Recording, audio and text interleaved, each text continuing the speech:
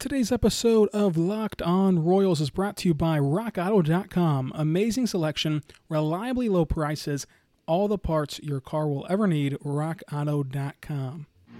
Wind blowing toward right field. If Alex could find something to pull, get it in the air, he would get some help. Familia's next pitch. Belted to deep center. Back goes Lagares. And gone. Alex Gordon. In comes the pitch. Broken bat, one hopper to third, and over to first in time. Runner going to try to score. Wild throw.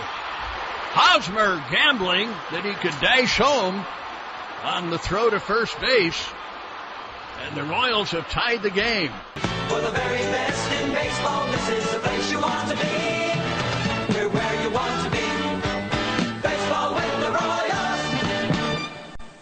Let's get it going on the Locked On Royals podcast, a part of the Locked On Podcast Network, your teams every day. I'm your host, Rylan Stiles, and joining me today is draft expert Jeff Ellis. Jeff, how are you doing today? I'm doing well. We got 6 days till the draft. It's a little bit sad that it's a short draft, but it's always exciting to have any draft. And right now, with no sports and all the negativity in baseball, I'm looking forward to having the ability to talk about something fun.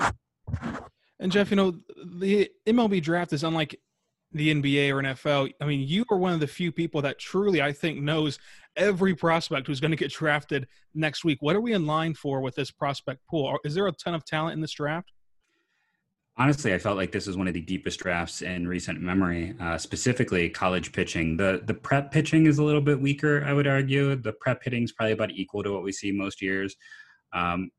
College hitters is probably about equal, but the college pitching, I've never even seen anything remotely approaching what we have in this year's class. And, it's a situation where last year's college pitching group was not deep at all. And that was a huge issue, where this year's group, there's going to be guys who go in the third round who I feel like would have been the sixth or seventh best pitcher a year ago, just comparing things. So the depth of college pitching in particular is just, it makes this entire class incredibly deep. I feel like when we only have 5 rounds, there's going to be really good pitchers who just don't get drafted. It's kind of crazy to look at. Especially in Kansas City, Dayton Moore loves those college pitchers. Yeah, and that's the thing. It's, depending on what they do early, and we'll talk about that in a bit, but way it sets up for them with their later 2 picks. They could be set up to go, bat early and then just double down on pitchers right there and get a interesting talent. There's going to be someone who slides to their competitive balance pick for sure. So let's talk general draft for a second, because again, you're one of the very few who can actually discuss this and have a vast knowledge of the situation. What does it mean for baseball that they're only going to have 5 rounds this year? It means that it's going to be easier for them to cut minor league teams. On a very, jaded level, that's what this feels like to a degree. It also feels very short-sighted. I know some owners by reports, and, it's always the reports, and we don't have anything outside of someone stating something, but that some didn't want the draft at all. But especially for, a team like the Royals, like the draft is how you're going to primarily build. 5 rounds will allow you to add some talent, but even going 10 would have been nice just to be able to help stock up those lower levels. It's like I said, I just find it a bit unfortunate we didn't at least get 10 rounds, but we'll have to see. I don't know how the undrafted free agent market's going to shake out. It's going to be that's going to be something to watch. And the undrafted free agents, they can be signed for only $20,000, correct? Yes. Now, all the draft picks, I could have this wrong top of my head. I look at the players. I often sometimes mess up some of the minutia of how things are supposed to work. So I think, even like whoever goes number 1 gets $20,000. And then at next year's draft, they get 50%. And then the 2022 draft, they get 50%. Or because at one point in time, I know they debated like you'd get a lump payment at the end of the season as well. I'd have to dig into that. But everyone is essentially from the first overall pick to an undrafted free agent on that draft week is getting $20,000. That's all that anyone can get. So would you expect to see a lot of these prep guys just go to college, whether it be JUCO or Division I, if they don't get drafted, of course? Yeah, well, the problem, of course, the other side of that is, nobody lost a year of eligibility. So now all of a Mhm. sudden there's this general feeling of, uh, if you go, how blocked are college teams going to be? There's going to be a huge shuffle with all of this, just in terms of, there's always just the dirty underbelly of this all, where there's some kids from very poor backgrounds who 20,000 is a lot, and they're going to be tempted to take that just because it's money in hand during what is, for a lot of people, a very tight time. So that's part of the reason I also don't like this. It does feel a little bit when you look at the timing of doing this very small signing bonus, where most years it was upwards of 100,000 without it being an issue. And I think we'll see the top talent. I still think we'll see about the same rate go to college as didn't. I am very curious though about your guys who are juniors or seniors this year. How many might risk going back for next year because they still have eligibility? So, whenever you talk about the draft, you always hear the slot value and then what the player demands. For a market like Kansas City or really any team, is it going to be, in your mind, easier or harder to sign a high school prospect? Because on one hand, if they're good enough to get drafted, they obviously have a good reputation. On the other hand, you didn't get to play your senior year, so you can really elevate your draft stock with a year or two in JUCO or with 3 years at Division One. What's your gauge on the high school prospects right now in terms of signing contracts? I think it's more like based on who the agent is. I don't have any intel on this, but like I've been kind of pushing out there. I think there's a very good chance, like if, for instance, Spencer Torkelson goes one, he's represented by Boris, that someone like Boris or some of these agents, because you're not going to get as much now, they're going to push for larger signing bonuses. Like I wouldn't be surprised if bonuses on some of these players are very large, because if you're the agent, you're like, okay, so you're not going to pay us now, then we need more because we're delaying that pay down the line. I have nothing to back this up. I've not heard it, but I just think it's kind of a natural thing. It's, they're going to, by asking for more for some of the top end talent, you're getting interest down the line. So I'll be curious to see how that works. You do hear a lot of talk right now about, we always do, but there is a little bit more talk this year than in years past about manipulating signing bonuses, maybe looking to sign a lesser talent to save money from your pool for later. And I don't know if that's, if it's just because teams are more willing to do that. We really haven't seen a team really do that, honestly, since Carlos Correa with the Astros. But it could be, like I said, a team being more willing, or it could be that some agents are going to ask for a lot more. So you're really into the draft and, down the pipeline into the prospects. And how does this season impact prospects? You look at a team like the Royals, who are really counting on these arms like Daniel Lynch and Brady Singer, and also their young bats like Bobby Witt Jr. to develop and become their next core, taking this year off from the minor leagues. And then again, whoever you draft this year, not getting to play professional ball this year. How does that impact the development? Is there really any way to project that, or do you maybe just take a year off of whenever you would expect them into the big leagues? How are you going to go about gauging that? So in terms of gauging it, I kind of have to wait till I see them on the field again. What I think we're going to see in terms of how we go about developing with the players, even though they're not playing, I think it's easier for pitchers than hitters. And the reason for that is because of all the tech we have now. You can do a lot with, just working on form and showing them. And you can do that too with hitters as well, don't get me wrong.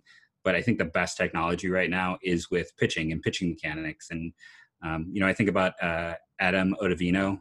Hopefully I said his name right. I'm terrible with pronunciation. The Rockies to the Yankees reliever. And, when did he have his breakout? Well, he spent a winter in a warehouse using some of that tech, really going over his delivery. There's some great pieces on that.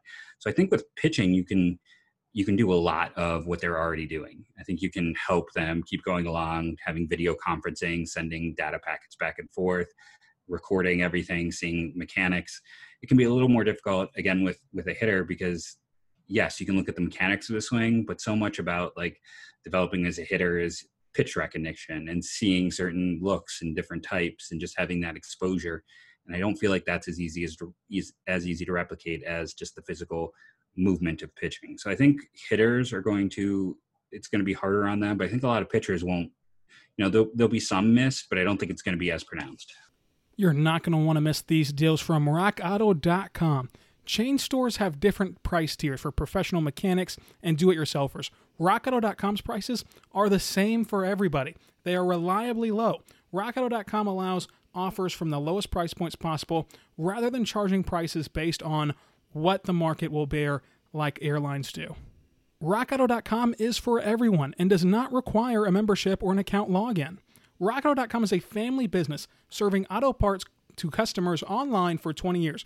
Go to rockauto.com to shop for auto and body parts for hundreds of manufacturers. Again, 20 years in the online auto part selling business. A lot of you had no idea what the internet was 20 years ago, so this is a huge thing that Rock Auto has sustained as a family business. Go to rockauto.com right now and see all the parts available for your car or truck. Write Locked On in the How Did You Hear About Us box, that way they know that we sent you. It's an amazing selection with reliably low prices, all the parts your car will ever need, rockauto.com. This episode is also brought to you by Built Bar. Built Bar is a phenomenal protein bar that tastes just like a candy bar. Go to BuiltBar.com, use promo code Locked On, get $10 off that first order. Folks, you've heard about it all month. Built Bar is the best and the pristine protein bar. They're great for pre-workout, post-workout, and even just as a plain meal replacement if you want to. I've eaten them for breakfast. They're just that filling. They're low-calorie, low-carb, low sugar. It's what you want with 100% real chocolate on the outside. What more can you ask for from your protein bar? It's amazing. My personal favorite has to be the banana nut bread. You can go to BuiltBar.com right now, put in promo code Locked On, save $10 on your first order. And then just real quick, have you heard anything, if we do get a season this year, of how they're going to manage service time with prospects who maybe didn't play? Like Brady Singer was knocking on the door of being called up probably, later on this year whenever he would still retain a year of eligibility, a year of service time, I should say. Have you heard anything about that at all, or is that something that's way down the line? I think that's kind of down the line. It's, when they talk about, I talked about on the Locked On Indians podcast, it's this whole idea of like the taxi squad, and they have to kind of redo everything because the taxi squad's going to be like, essentially rosters are going to be like 50 big. So how do you do a 50 big roster when you have a 40 man? And then how do you go back to a 40 man if this season, I think anything with like, the arbitration and being added to 40 man, it's all going to be just kind of a disaster that they're going to have to figure out step by step. But I think it's all going to have to be changed from how we deal with the service time issues with this season and just overall the roster stuff. It's going to be hard to go back. It's going to be weird to see how they can go one way, change it back, and the like. So who are some names that Kansas City should be looking up for and studying up on as we get towards the draft? And what would really fit Kansas City well? This draft, I hear it often as like a top 3 draft. I am personally someone who I like 4 guys at the top of this draft. And then I think in general, there's like a solid 9. Like there's 9 guys where if they went anywhere in the top 10, I would be like, okay, I can understand the why of this. After that, and there's a little bit of a gap, and then there's the next grouping. I think I have to like 40 or 41. And while the player at 10 is significantly better than the player at 41, it's one of those things like my player who I have at 10, if you wanted to move him down to 22nd, I kind of get it. If you want to move the guy who's like 22nd up to 10, I kind of get it. So for the, Kansas City in particular, the third guy who is there for me and would be considered the one who would be most likely available would be Nick Gonzalez. I've been on him since his sophomore year. I like to write up and do a fun with numbers piece. So I kind of have my brag point. I'm pretty sure I wrote the first Nick Gonzalez article because I can tell you when I wrote that article and I was digging, there was nothing. It was a wasteland of information. So I wrote that piece back at 24/7, and it just intrigued me. And I kept following him and looking at the numbers. And, I was still out there waving the Gonzalez flag. Like, this is a really interesting player, but the Cape made it impossible for anyone else to ignore him. There are limitations, and there's a ton of reasons and why people are going to have concerns, but he just keeps performing. And I get that he struggled against Asa Lacy, but everyone did. And when he faced top competition, he may be pressed to try to show more. But it's what balances it out to me is, again, he faced top competition on the Cape and made it look easy. I don't think he's necessarily going to go to the Royals, but I do think he would appeal to Dayton more. Like, this is a guy who chose to stay closer to his family than take lesser scholarships, a player who's just worked his tail off, consistently outworks people, seems to always improve, always gets doubted, but keeps performing. Kind of has those intangibles that I think would appeal to them. But we've seen them kind of historically, when they have those high picks, go more ceiling. And that's where Zach Veen comes in. And I recently did something where I went through all the numbers from, it's a limited group, 2010 to 2015. I was just curious to look at every prep hitter taken in the first round, every prep pitcher taken in the first round, because we say that, prep pitchers are so risky. Well, 47% of prep pitchers have made the majors and 52% of prep hitters. So hitters are also really risky, which is why I have him a little bit lower. I know Kansas City fans would hate my write-up on him because I said, he could be a 5-star player or he could be Bubba Starling. He has some physical resemblance, in terms of build and size and athleticism. But it could work out on the other way. And then you have a guy who is a legit 5-tool, middle of your lineup bat. It's high risk, high reward. But the reason I would bet on him being more of a great player than a guy who struggles in the majors is the fact that he has advanced plate discipline. And when we talk about hit tool, I'll get on my soapbox here. I feel like we are terrible at understanding and evaluating players' hit tools, and it's more about how pretty a swing looks than anything else when a player gets a hit tool grade. And looking for things like advanced approach matters, because there's so many guys who are given, my classic example is Bradley Zimmer was rated as the highest hit tool in his class, and he was striking out 27% of the time at San Francisco, which is a very small university and a small program. Right then, no one should have, and I parroted what others said. I was like, oh, this guy's got a great hit tool. It's like, no, he doesn't. And I think hit tool is more than just what the swing looks like. You have to look at the things like plate discipline. And that's what Veen has, and that's what's going to make him much more likely to succeed. I have him 7th on my board. I debated him versus Kjerstad, just because Kjerstad has performed at the highest level you can outside of the majors and minors. But Veen's overall ceiling and potential just was too much to look past.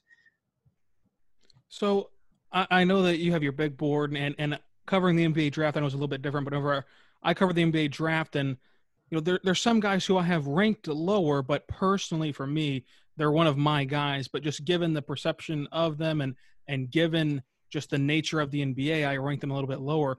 Give me your top three or so guys that you truly believe in, that maybe they don't have to be considered widely the best prospects or have to be ranked high in other people's boards. Just for you personally, who are your top 3 people that you're willing to say, hey, this guy's going to be a stud in the majors once he gets there? So if I don't know if I'm necessarily willing to go stud, but I can tell you the guys that are my guys I think are undervalued or maybe could, be more than we think. If we go past Nick Gonzalez, leave him as an entire thing because he is pretty high everywhere. The next guy would be Dylan Dingler, the catcher from Ohio State. Having gone to Ohio State, I'm always curious to look at their recruiting classes. And then back in the day, I was living in Akron, and Ohio doesn't have a lot of baseball near me. Akron just brought back its baseball program. For a few years, they had gotten rid of it. So I either had to go to Kent, which was a strong program, or down to, down to Columbus. So I was always curious about Kent and Columbus just to see what the recruit class is. And they had a phenomenal one that year. And everyone talked about Seth Lonsway, but I kept going back to Dylan Dingler even then. He was part of his high school teammate, Kyle Nicholas, will be a 2nd-round pick, more than likely out of Ball State. Together, both of those guys were on a state championship, starters on a state championship basketball team. And just for the fun of this being a draft, Dylan Dingler was an all-state punter. So when he comes off the board, we'll have a punter taken in the first round of the MLB draft.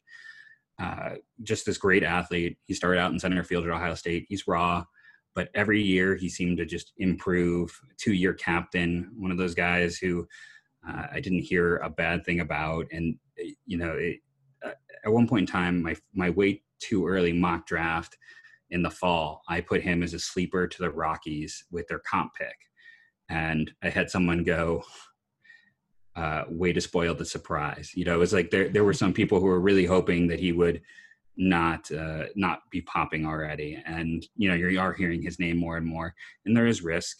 He has been banged up a lot, but the power is there, the athleticism is there, and the work ethic is there. And I feel like the potential just with his power and the rest of the skill set is, even if he ends up being too banged up to play catcher, you're going to find, you can move him to like right field and he would be at least an average performer.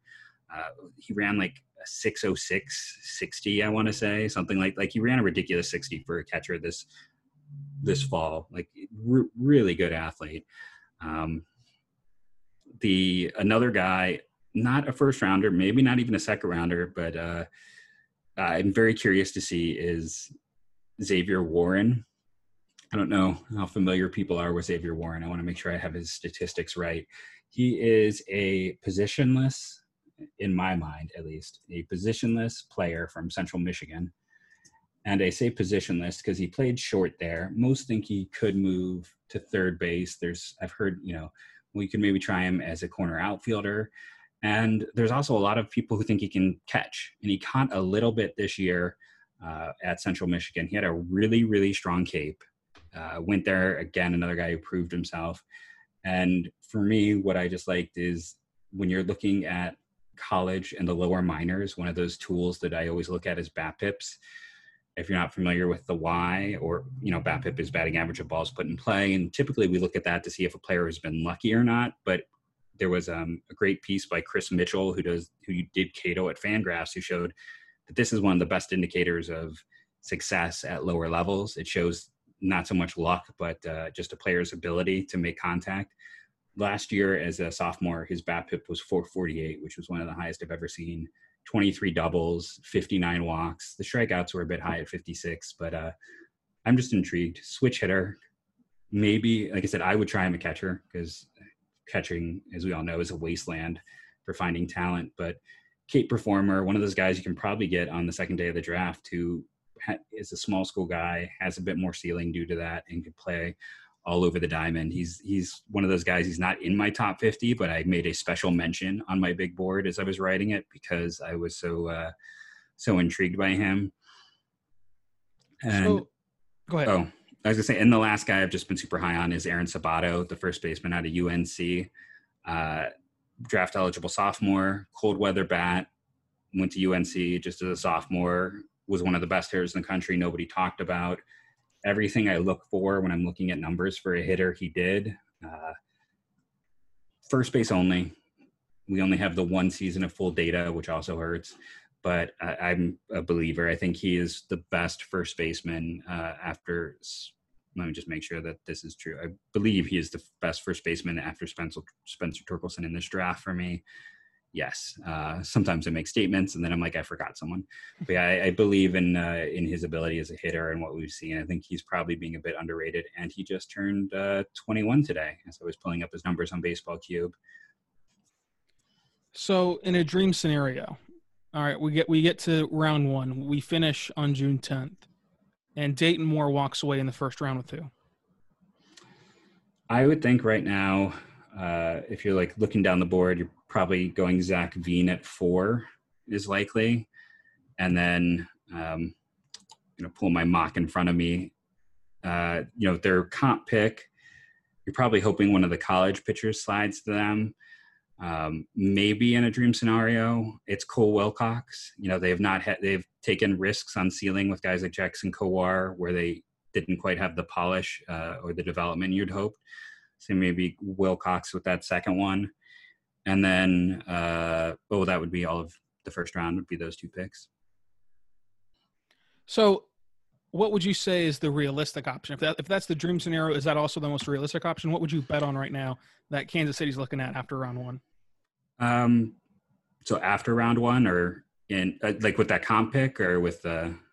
Yes. Okay, so with the comp pick, the thing we know about Kansas City is, as I was doing my research, because for me, there's so many lies at this time of year. You know, agents are trying to do the best by their players. Teams are trying to get guys to slide to them. It's all over the place. So I'm always looking at tendency data. And we know that one of the big things is that the Royals their arms have to be big guys. You know, they're looking for kind of more the prototype. So the question then at that point becomes like, who could be there in the 30s? You know, is it Wilcox? Probably isn't going to be there. I mean, I think everyone and their mother has him going to the Nationals. So if you pull him off the board, it's like who legitimately could be around who's a bigger body pitcher. It's probably you're looking at Bobby Miller from Louisville, or maybe Slade Ciccone from Miami. I don't think Cavalli gets down there. Maybe Carmen Majinski from South Carolina. Those are probably the guys. Because they do tend to, like, part of me wants to throw in Logan Allen, but I can't remember his exact height off the top of my head. But I also feel like they tend to, in that first round, go for a little bit more of dynamic stuff. Jeff, this has been great. I appreciate all of your time. Let them know how they can find your work and find you, because you're going to want to follow Jeff throughout this next week and throughout this entire rest of Twitter history, because he does great work with MLB and especially the MLB draft. Since 24/7 got rid of baseball, I now write at mlbdraftnow.blogspot.com. It gets updated. That's where my stuff is. It's all free right now. There's no paywall, no anything. So you can go read a full big board and not have to pay for it. You can find everything I do will get posted on my Twitter, which is at JeffMLBDraft. I do host the Locked On Indians podcast if you ever want to hear anything related to the Cleveland Indians. And I was, just to throw it out there, I think I'm going to be doing a live stream through YouTube and maybe Hot Mic on draft night to give another alternative take on all the rounds and everything going on. If people want to drop in, drop out, check that out. And again, I don't say this to boost the ego of you or just promote our company here, but you're going to want to watch Jeff's broadcast, because a lot of the times whenever you're watching any draft, but especially the MLB draft, the guys on TV don't really know what they're talking about. They're just kind of looking at highlights and just kind of saying buzzwords. Jeff, as you can tell by this podcast, has truly dove into every single prospect that you're going to see get drafted. So you're going to want to go check that out. Again, that's going to be on Hot Mic or YouTube. They can find that on your Twitter page. Yeah, it'll all get posted in there. I'm still, I'm getting closer to 40. So I'll be the first to admit it's learning how to stream has been a new adventure for me at this point in time. So, yeah, I mean, if any of the young kids want to throw me some ideas or some advice, I will definitely listen, but everything will go through the Twitter. Well, Jeff, thanks for joining me. They can find your Twitter in the description below. Be good and be good to one another. We'll see you next time on Locked On Royals.